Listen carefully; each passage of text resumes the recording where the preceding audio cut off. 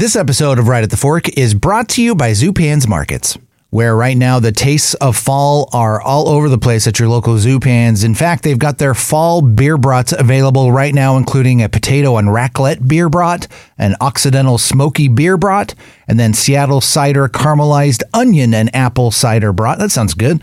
So I'm always a big fan of the sausages and brats that you can get at your local Zupans. Also on sale through October 10th, you can save on Double R Ranch boneless chuck roast, house-made meatloaf, Carton Farms boneless pork shoulder, organic strawberries, and much, much more. We always recommend that you become a member of the news feed online at Zupans.com. That way you find out about all the happenings happening at your local Zupans, as well as weekly wine specials, recipes, and much, much more. So sign up for that at Zupans.com. And of course, stop by your local Zupans.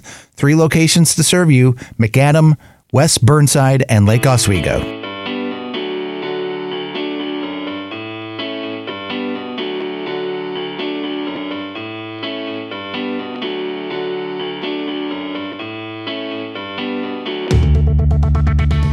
All right, here it is. Time once again. It's Portland's Food Scene Podcast, Right at the Fork, with your host, Chris Angeles from Portland Food Adventures. And I'm co-host, Court Johnson, but I'm lying to you a little bit.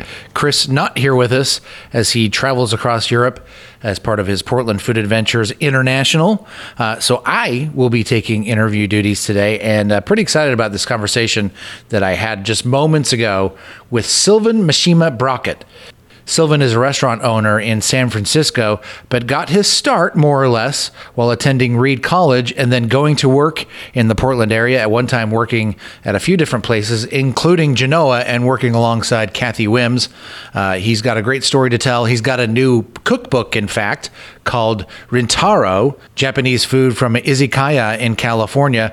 Rintaro, by the way, is also the name of his restaurant here in San Francisco. Now, Sylvan will be in town. He's doing a book tour as his book is released on October 10th. So if you'd like, join Sylvan at Powell's Books at 3 p.m. on October 14th.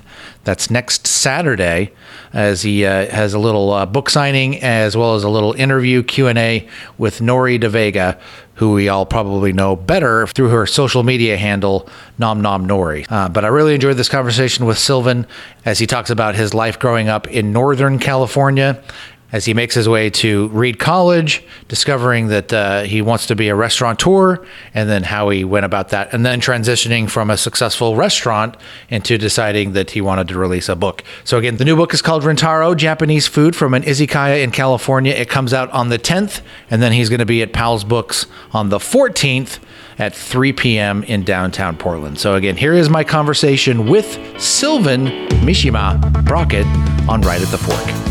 Right at the Fork is brought to you by Zupan's Markets. Unsurpassed quality from the best meats and wines to local baked goods, fresh flowers, and an extensive craft beer selection. Step into Zupan's and be inspired for your next meal. Food-loving customers and local chefs know that Zupan's is the place to find the very best Northwest bounty in Portland. West Burnside, McAdam, and Lake Oswego. Local and family-owned for over 40 years. Zupan's Markets. RingSide Steakhouse. For over 78 years, RingSide has been providing the best steaks and has been the home of the beacon of great hospitality in Portland.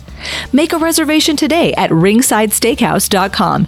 And while you're there, sign up for their mailing list to be the first to find out about exciting specials and events going on at Portland's beloved Hallmark restaurant, RingSide Steakhouse. And by Portland Food Adventures. It's your opportunity to travel to the world's most celebrated food destinations with Right at the Fork host Chris Angeles and some of his favorite chef friends. Check out PortlandFoodAdventures.com for exciting and delicious itineraries to Spain, Italy, and elsewhere. Stay in great hotels, eat incredible food, and leave the planning to Portland Food Adventures.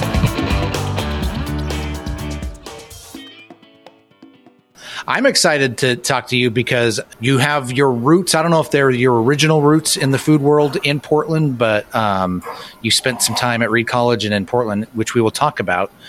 Yeah. But let's go, Sylvan, to the beginning. Where were you born? Where did you grow up? And we'll start in that, because I think that's probably a good place for us to start this conversation of where we're going to end up today. Sure. So I grew up I was born in Kyoto in Japan. And I lived there for the first 8 months of my life. And then when I was a little baby, my parents had bought some property up in Northern California outside of Nevada City, which is a little town up in the Sierra foothills.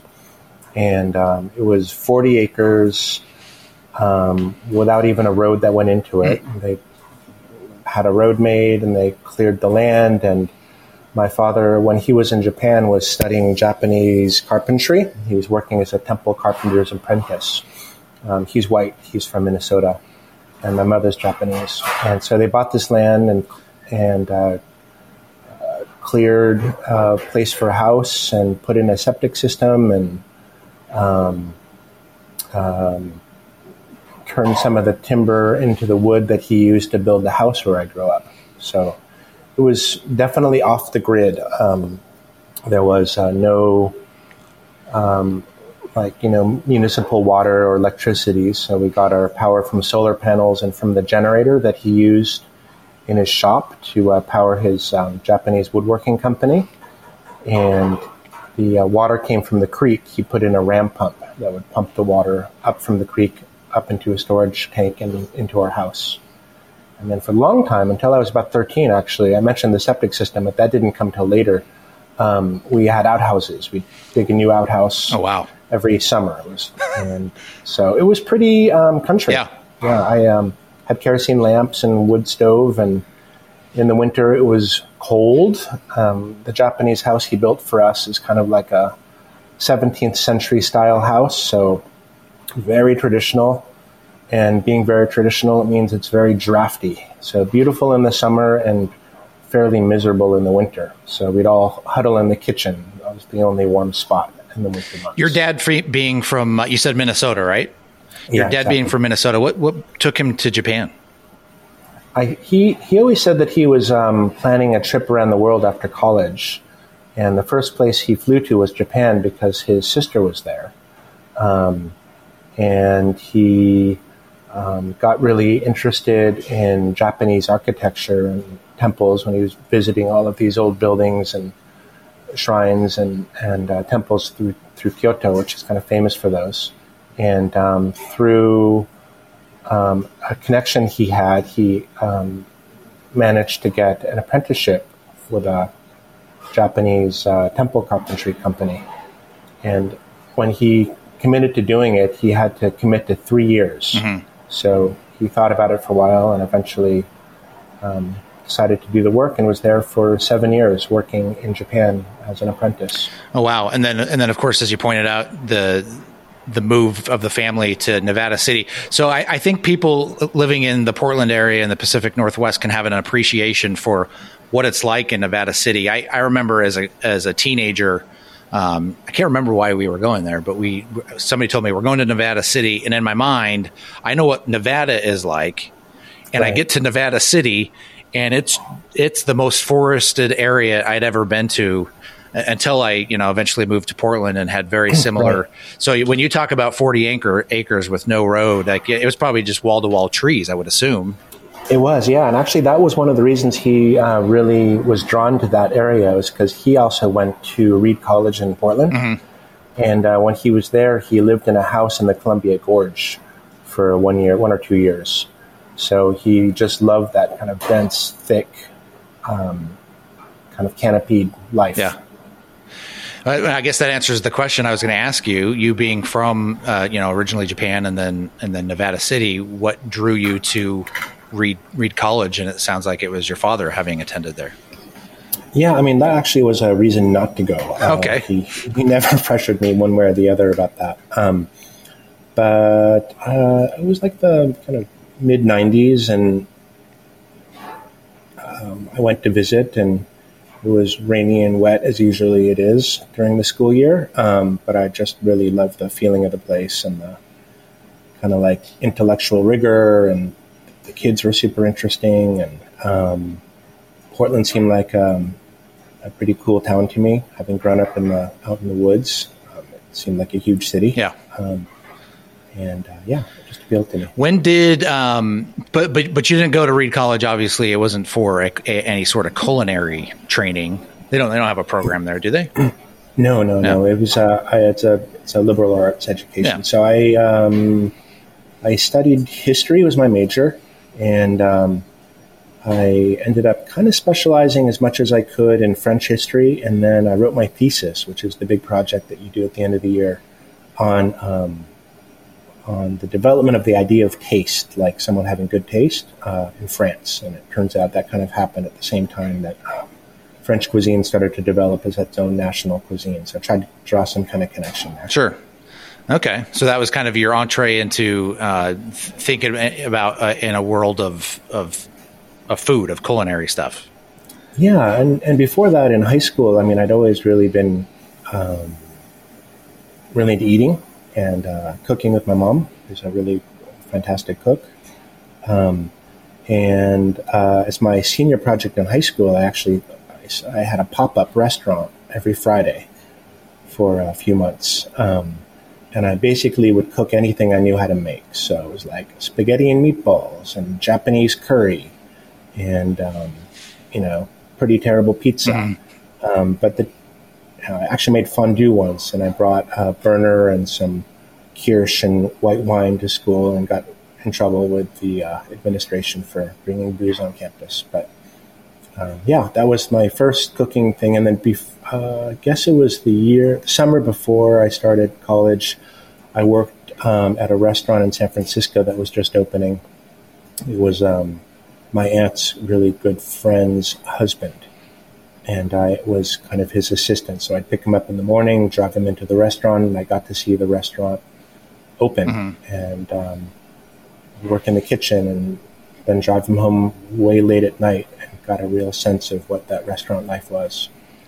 Yeah, at an early age, because I think that's kind of I think more these days, maybe in like a post Anthony Bourdain world, where like I think he opened up a lot of people's eyes to what that restaurant life is like. People have no idea kind of the lifestyle that's involved running a kitchen.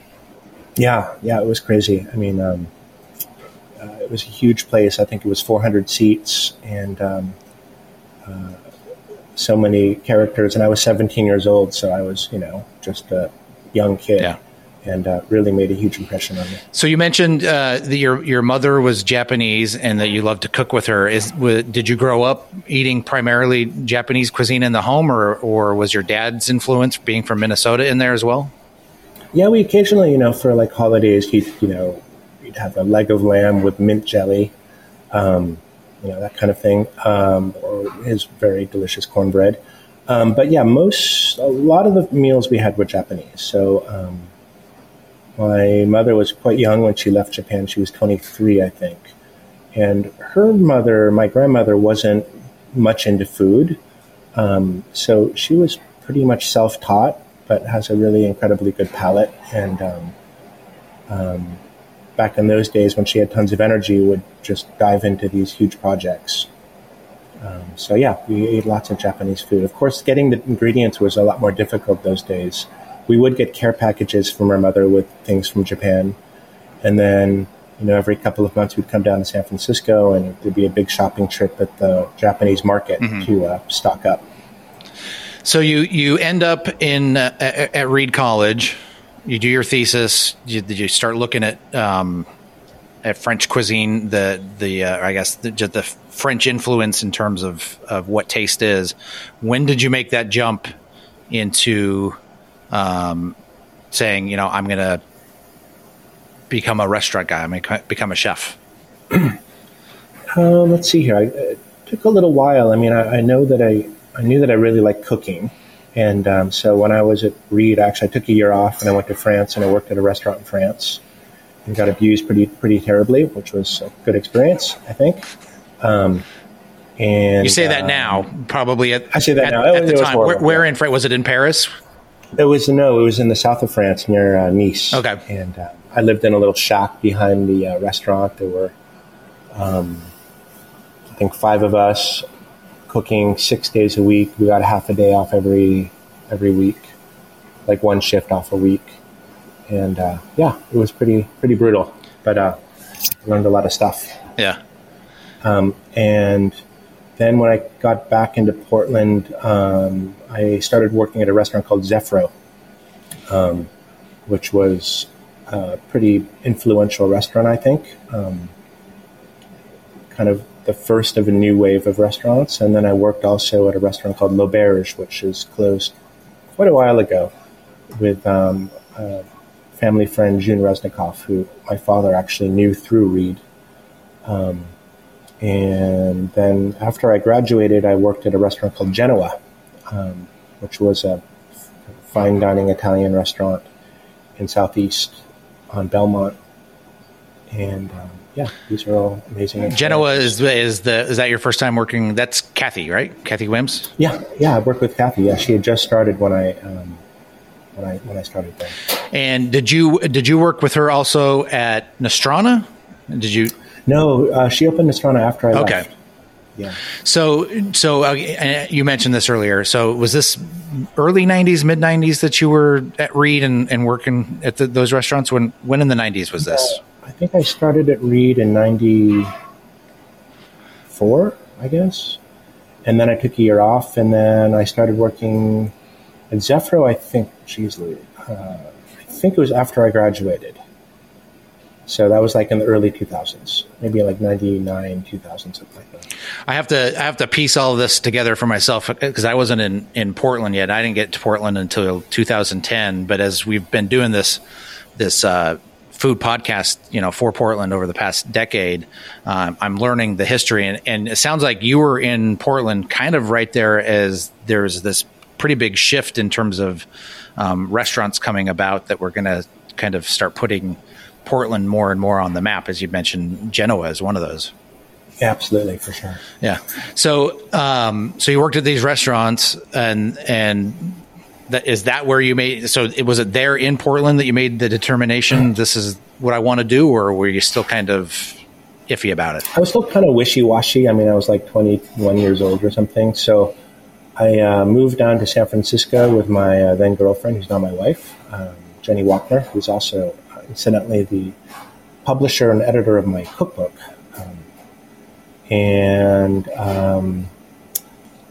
I started working at Chez Panisse in Alice Waters' office, kind of helping her in the office, and then eventually became her primary assistant. And I worked at Chez Panisse in the office, not in the kitchen, for like 6 years. And never really let on that I wanted to open a restaurant or be a cook, and nobody really knew I cooked or had cooked before.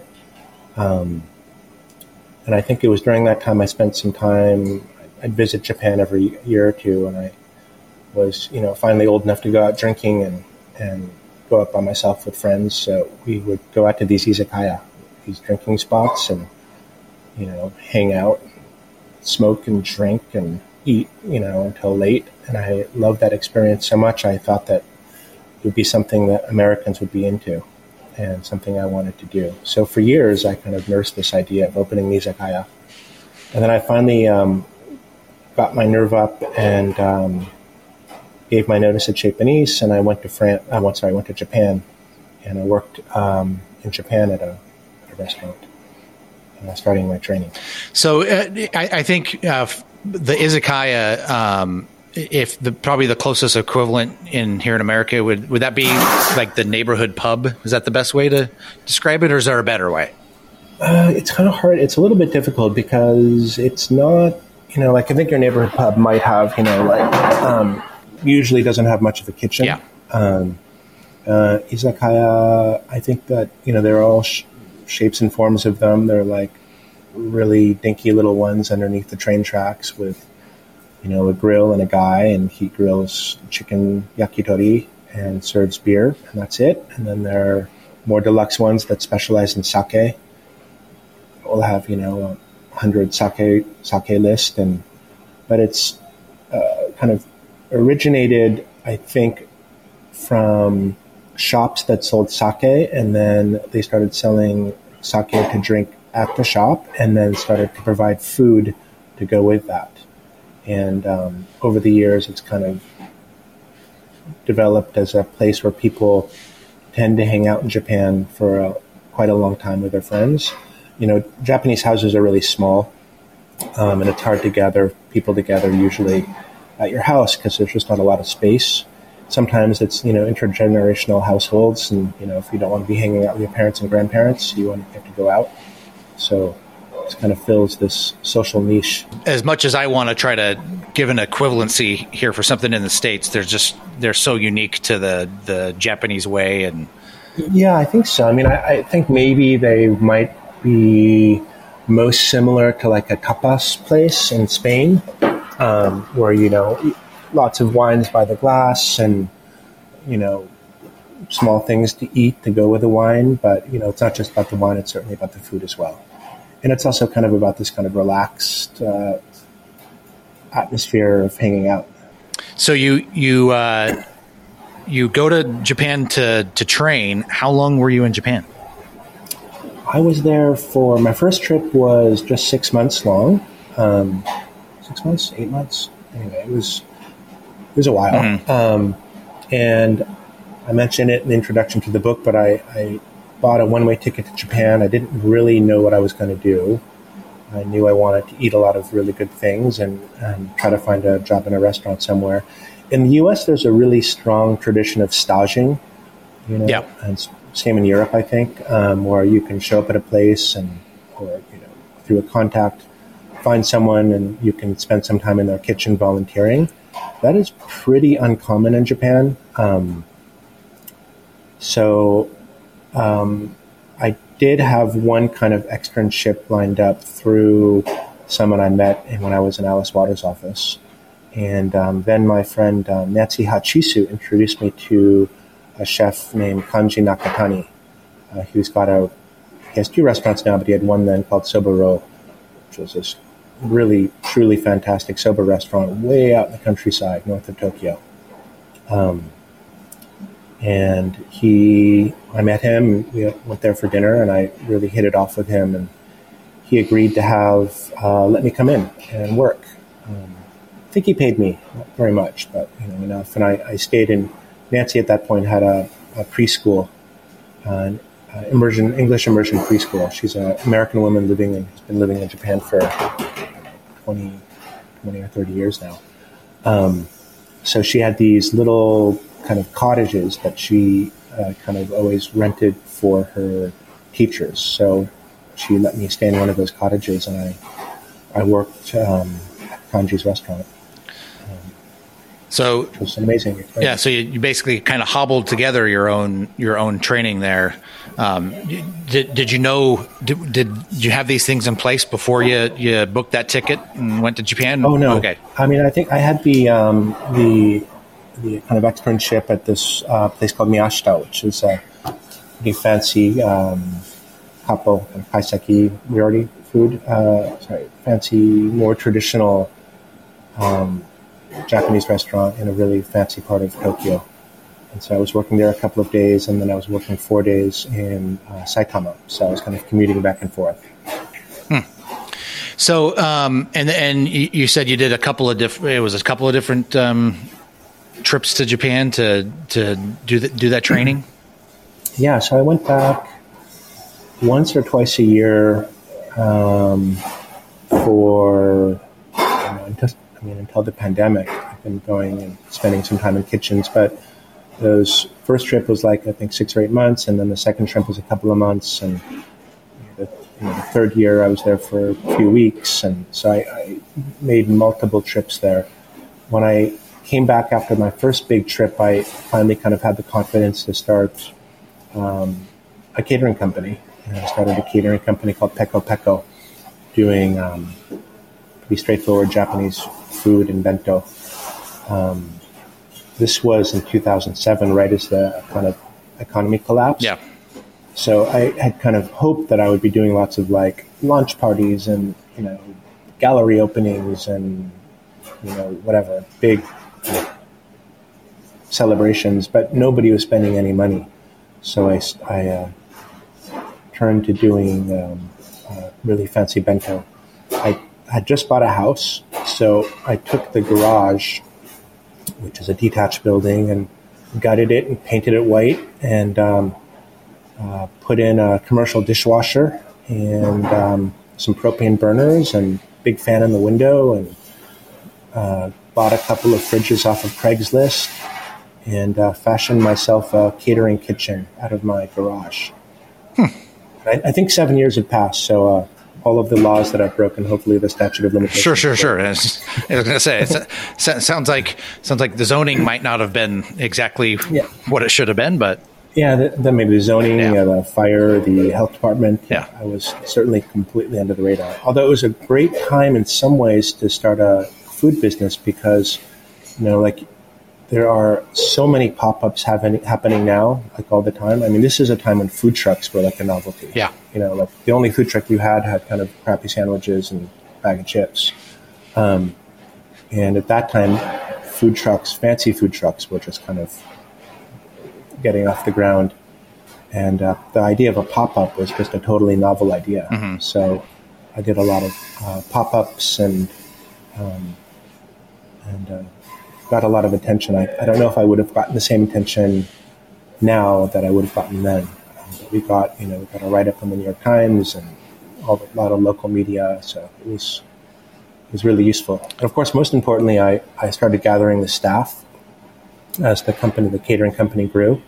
So I started getting a really good group of people to work around me and testing recipes, and then also, of course, finding ingredients, because there are so many ingredients that are really specific that are, quite common, obviously, in Japan, but less common here.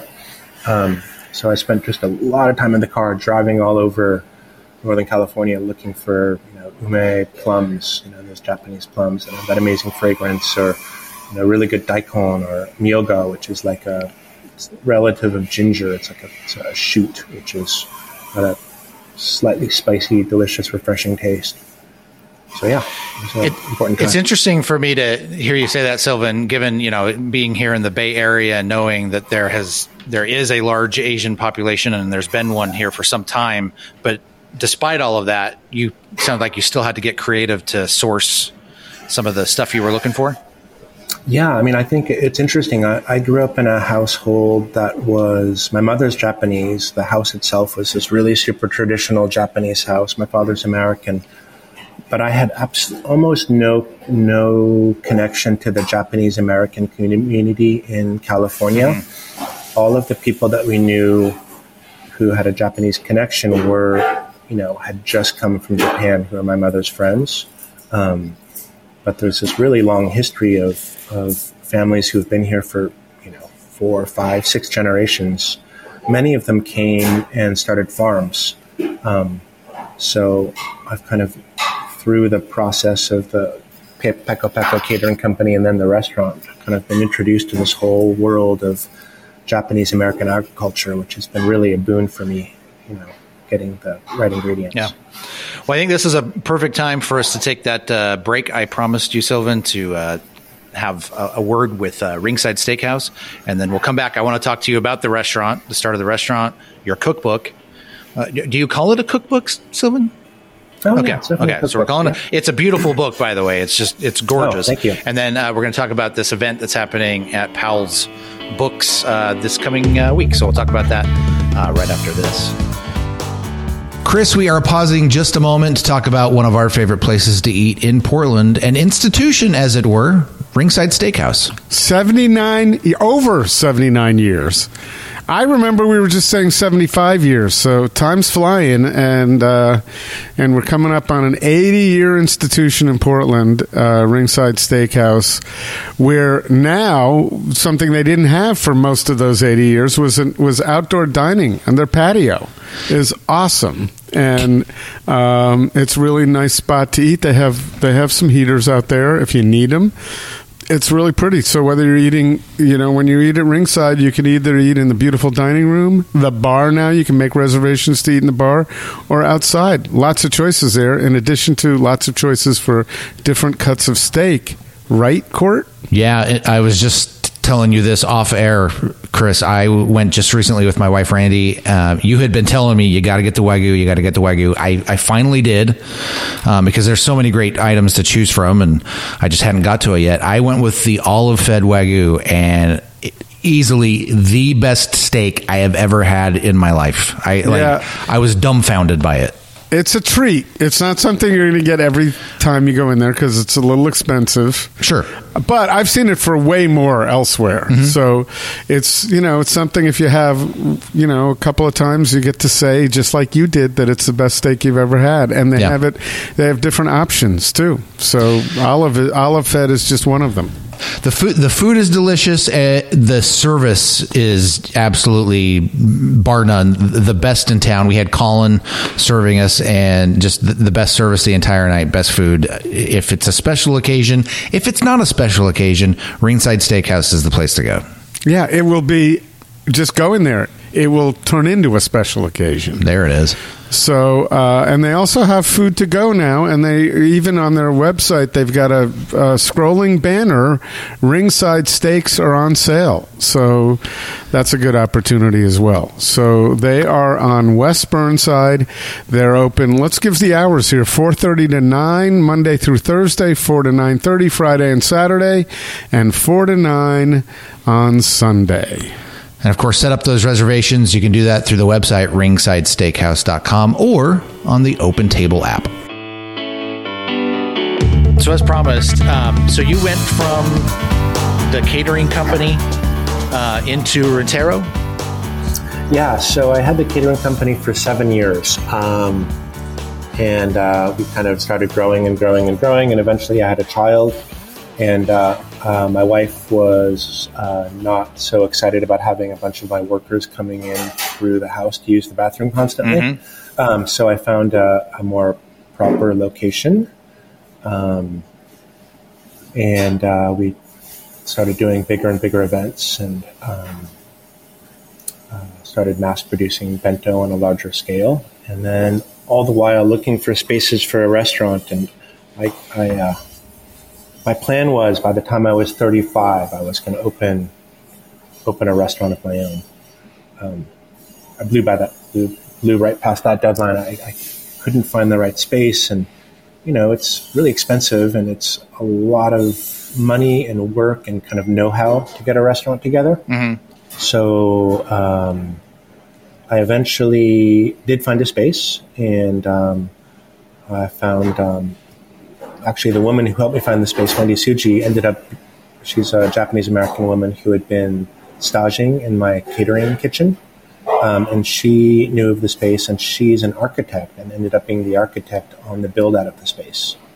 So she kind of designed the restaurant-y part of it, and then my father's company built all of the woodwork. And this is, we're talking about Rintaro. Which is in the Mission, would we say that it's Mission District of San Francisco? Yeah, it's kind of like Mission, South of Market. Yeah.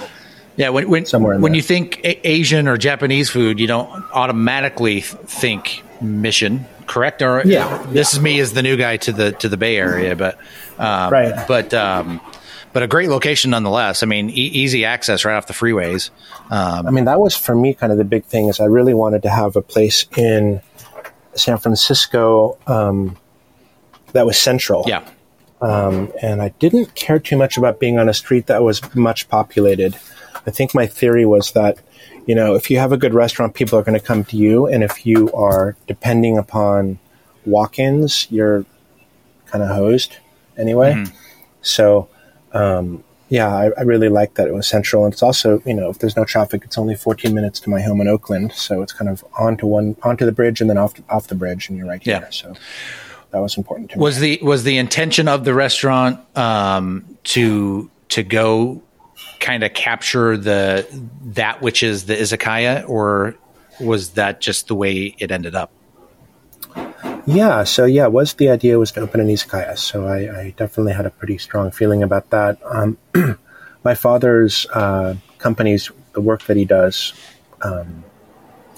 is so kind of high level. I was a bit nervous that it was going to feel too fancy.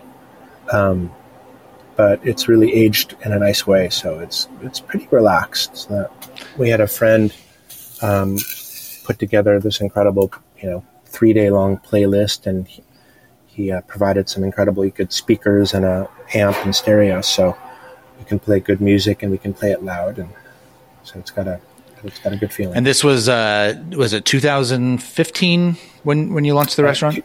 Yeah, 2014 okay. November. So just coming right up, almost 9 years now. Nice. And as I've done, my own research, Sylvan, I found that Bon Appetit did a write up on Rintaro pretty early on, talking about you. Was that intimidating to be getting some notoriety, having just kind of launched? No, I mean, it was, of course, but it really, in some ways, kind of saved the restaurant. We were kind of puttering along as we started. We had a kind of big splashy opening, and then, the next restaurant opened, and all of the people who go to new restaurants, as a habit, stopped coming. Yeah. And so it was kind of the bump that we needed to get through the first couple of years. I mean, it was pretty touch and go in the beginning. We didn't have much money in the bank account. It was pretty hand to mouth. So once we got the kind of top, I think it was top number 8 in the country for new restaurants that year, that really changed everything for us. So I'm super grateful for that. Yeah, and it sounds as if you were around. Not that this is this seemed to matter at all, but as you look at restaurants that launched just before the pandemic hit, surprisingly, some of them survived, and some of those that you would have thought didn't, that had been around for a long time. How was the pandemic for Rintaro? Because I know in the Bay Area, San Francisco specifically, the challenges might have been even harder than I think that they might have been elsewhere. Because I know San Francisco put in more restrictions than I think a lot of the rest of the country saw. Yeah. I mean, it's funny. I always kind of joke with my wife that after the pandemic, no one would want to talk about it again. It was just so horrible. Yeah. And, I hate to complain because nobody died at the restaurant. But it was really brutal. I remember the day that, I think it was like March 17th or something when the lockdown started. Yeah. That night we pivoted, I guess was the word everyone was using, to a bento. So I had this catering company, Peka Peka, before the restaurant, and I still had all those supplies. So I had bento wrappers, I had all the recipes, I had the boxes, I just had all the stuff for it. So I went to Best Buy and got a new iPhone with a new phone number, called it the Bento Hotline, posted something on Instagram, and that night we started selling bento. Wow. So, yeah, it was crazy. It was truly insane. And I should say, and I should acknowledge this. I mean, a lot of places aren't even out of the woods yet. Like I've been able to befriend restaurant owners here I live in South of Market, and they're still struggling today. And we hear in Portland, often restaurants that somehow made it through the pandemic, but now they're in kind of a new environment with, worker shortages and different challenges that they are closing down now, even though they survived what might have been a hard time, but now suddenly it's surprisingly harder. Yeah, it was interesting. I mean, right, the pandemic itself was quite challenging. The rules were changing all the time. So we went to, outdoor dining, and then it was rescinded. And then kind of around that time, there's these crazy forest fires. So people wouldn't want to eat outside because it was like, horrible smoke. There was that day, of course, when the sun didn't come out. Are you here for that? I wasn't here for that, but we had the exact same thing happening in Portland. It's kind of that eerie orange wake up where you feel like, it's the apocalypse and you've stepped outside. It was so crazy. I mean, the gas stations still had their lights on, like the ones that are, would turn off because of the daylight. It was crazy. Yeah. So I managed to keep all of the cooks employed, and we had to lay off most of the front of house, but thank God for the really good unemployment benefits. So they were, able to make a living, and I think that thing you mentioned before of the difficulty of staffing after the pandemic is pretty interesting. I mean, I think a lot of servers, and I have a ton of respect for the people who work here and the people who worked before the pandemic. But I think that for a lot of people, serving is kind of something which you do on the side of the real thing that you're doing. Mm-hmm. So maybe you're a potter, or, you make honey, or if you're in LA, you're an actor. You're an actor, of course. Yeah, that's the thing. Yep. But I think that it gave people a chance to having this unemployment money to kind of pursue the thing they actually wanted to do and kind of reflect on their lives about what they wanted to do. So I had a few of my veteran people leave to become, full-time artists and potters, which is awesome. Yeah. But it did, of course, put a pretty big strain in the early days after the pandemic of keeping ourselves staffed. Sure. Yeah. When we opened up for regular service. So we were, I think before the pandemic, we were open 7 days, which was a lot, mm-hmm. And a lot of people. And then after the pandemic, we went to 5 days and then eventually opened up back up to 6 days. So. Do you think you're going to stick with that? I'm hearing from a few of the restaurant owners that I know that have really enjoyed having that 1 day off a week where they know that, the refrigerator's not going to break down in the middle of service. Yeah. So yes, exactly. Yeah. So I think, I think it might, which is, kind of a throwback if you've spent time, my experience with other cultures is in Europe is oftentimes not only will they have a day of the week, a Monday or a Tuesday where they're completely shut down, but they also have that, mid-afternoon time where they completely shut down, which is, for a lot of Americans where we're expecting our places to be open all the time. Yeah, well, unfortunately or fortunately for me, Japan has the opposite work ethic. Oh, okay. Where there's a word, koroshi, which means to die by overwork. Yeah. So that's in your blood. Yeah. That's in your blood. It's in my blood. Yeah. But anyway, I think that 7 days, we were open 7 days. That's something we decided to do early on because, the economics of a restaurant, even a very successful restaurant, if you're doing very, very well, you're at 15% profit. And most restaurants are at like 1 or 2% profit, yeah. Which, for a business is not very much. So for us in the early days when we were kind of moderately busy, that 7th day was the day we actually would make a profit. Right. Since then, thankfully, we've been pretty consistently busy every night. So it feels kind of like a party here almost every night.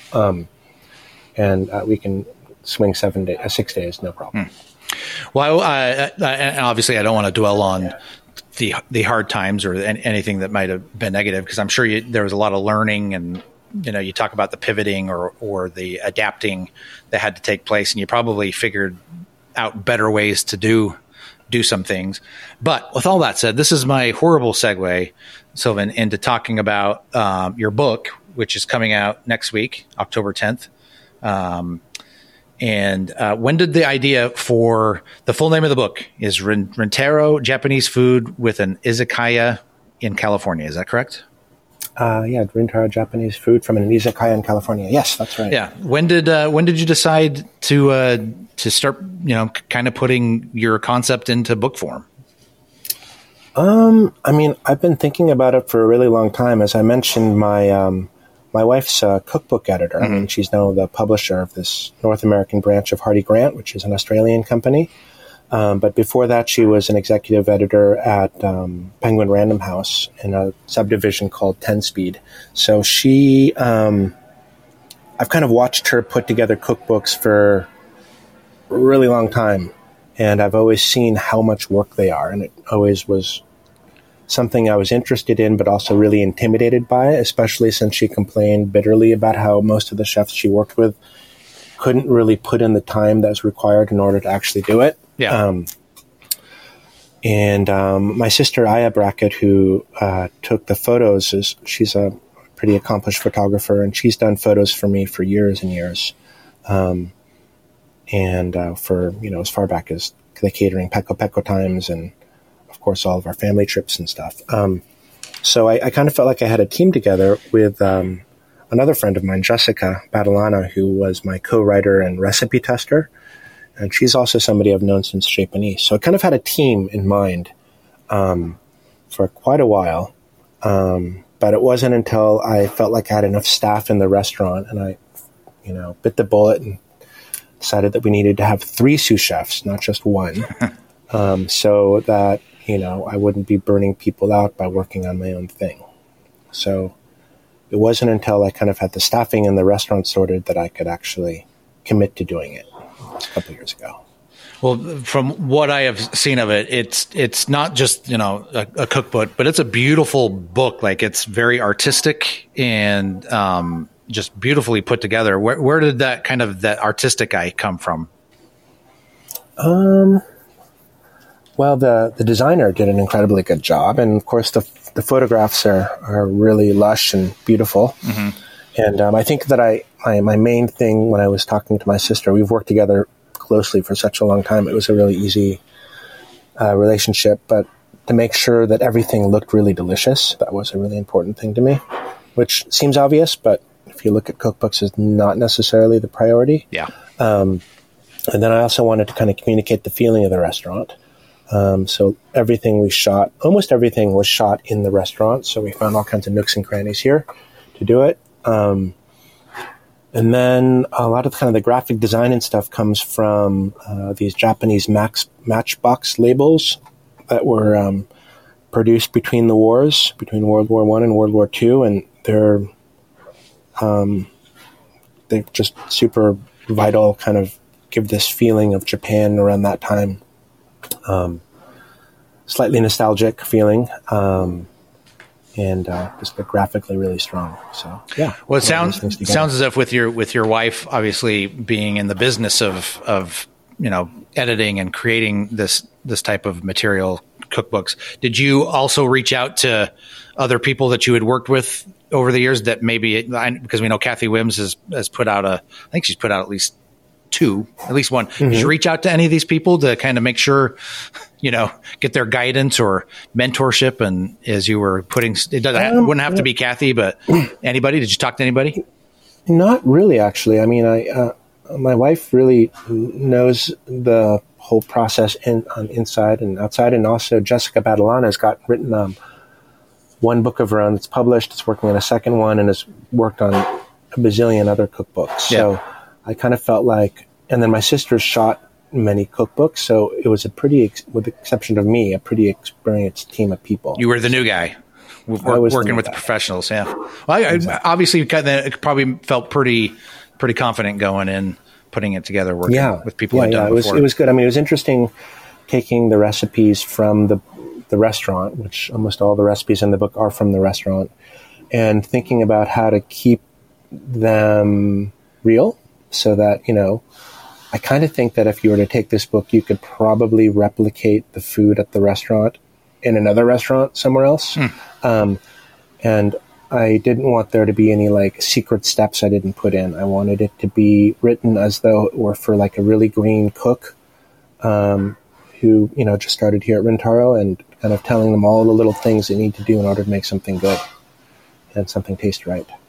I think that's great. I mean, there's whatever the industry, there's a lot of people who feel like they need to keep the secrets guarded, and then there's the others that that love it so much they want other people to experience the joy of doing it. It sounds like that's what you're going after. So you're going to be in Portland at Powell's Books on the 14th. As part of it. Is this a big book tour that you're doing, or are you just coming in specifically right now to visit Portland? It's like a West Coast book tour, I guess you'd say. Okay. So I'm going up to Seattle first, and I'm going to do an event up there at Book Larder, and then down to Portland and a couple of TV things, and then some dinners here, of course, in the Bay Area. And we're having our opening party at the restaurant on next Tuesday for kind of friends of the restaurant, and then down to Los Angeles. Nice. Probably another good reason for you to have 3 sous chefs now, so that you're able to go and do this. Because I was going to ask you about that. How is it to leave a restaurant while you're kind of doing some publicity? Yeah, I mean, it's right now it's actually great. Okay, yeah. It's really great to not be at the restaurant and then to get a text from a friend or an acquaintance who's come in and had a good dinner. Like that is so satisfying. Yeah, because I'm really grateful to my people. It's running the way you would be running if you were there. Yeah, exactly. Yeah. So specifically, and again, Sylvan, I'll mention this at the beginning of the podcast because we do a little custom intro. But you're going to be at Powell's Book on the 14th, 3 p.m. And it looks like you're going to have a conversation with Nori De Vega, who will be having a conversation with you. People may know her from the social media handle Nom Nom Nori. We love the stuff she puts out. And I really appreciate you taking the time to speak with me today, Sylvan. It's kind of a fascinating journey. So I don't think we can say for sure that Portland was what caused you to decide to move into the food world, but it was definitely an instrumental part of your process. Oh, for sure. Yes, Portland was very important to me. It's interesting. The food world has changed so much. I went on a little nostalgia tour when I was there over the summer, and went by where Zeffro used to be, and now it's something totally different. Genoa is shuttered. Yep. L'Auberge is now an empty building. Yeah, and even so it's a little bittersweet. But there's when after Pok Pok's open and it's now closed, but it's just. The whole food universe has really exploded up there. Yeah. It's quite impressive.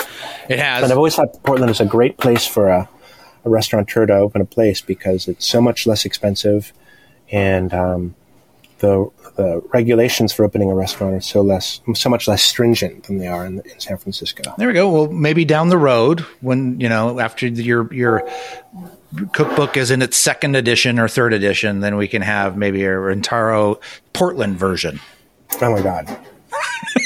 I can barely do one. Well, I appreciate you nonetheless, Sylvan, for your time today. Thank you so much. Right at the Fork is hosted and produced by Chris Angeles and Court Johnson. Connect with us on Twitter and Instagram at Food Podcast PDX or on Facebook at Right at the Fork or online at rightatthefork.com.